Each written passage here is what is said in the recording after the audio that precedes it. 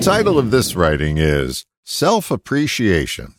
It's harder than it looks when you know how, and it takes a lot of work to make it look easy. What are you really good at? Oh, go ahead. It's okay to blow your horn. No one's going to hear your response, just us chickens. The fact is that you're good at something, and you make it look easy. Look at any cooking show or home improvement show on television. They make it look easy.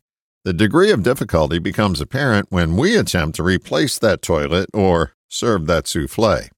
You can credit your impetus to start the project to enthusiasm, but more often than not, it's a lack of appreciation. We often don't give ourselves or others the proper due for the ability to make something look easy. Now, if I were handy, I would write a bestseller book called There's No Such Thing as a 5-Minute Job, because there isn't. Hard things are not easy. Proficient people just make it look that way, and that includes you. The real message here is that self-appreciation seems to be in short supply for many people, and it makes their lives harder. It's not that we don't have it. It's in our toolbox, but we don't use it enough. I love self-deprecation in a person, but when it becomes their lifestyle, they begin to lack appreciation for their developed skill set and marginalize it, rather than use it to their best advantage.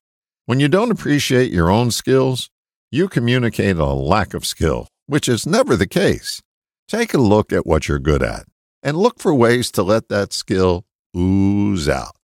It'll make life easier, and it'll be harder for people not to appreciate you. All the best, John.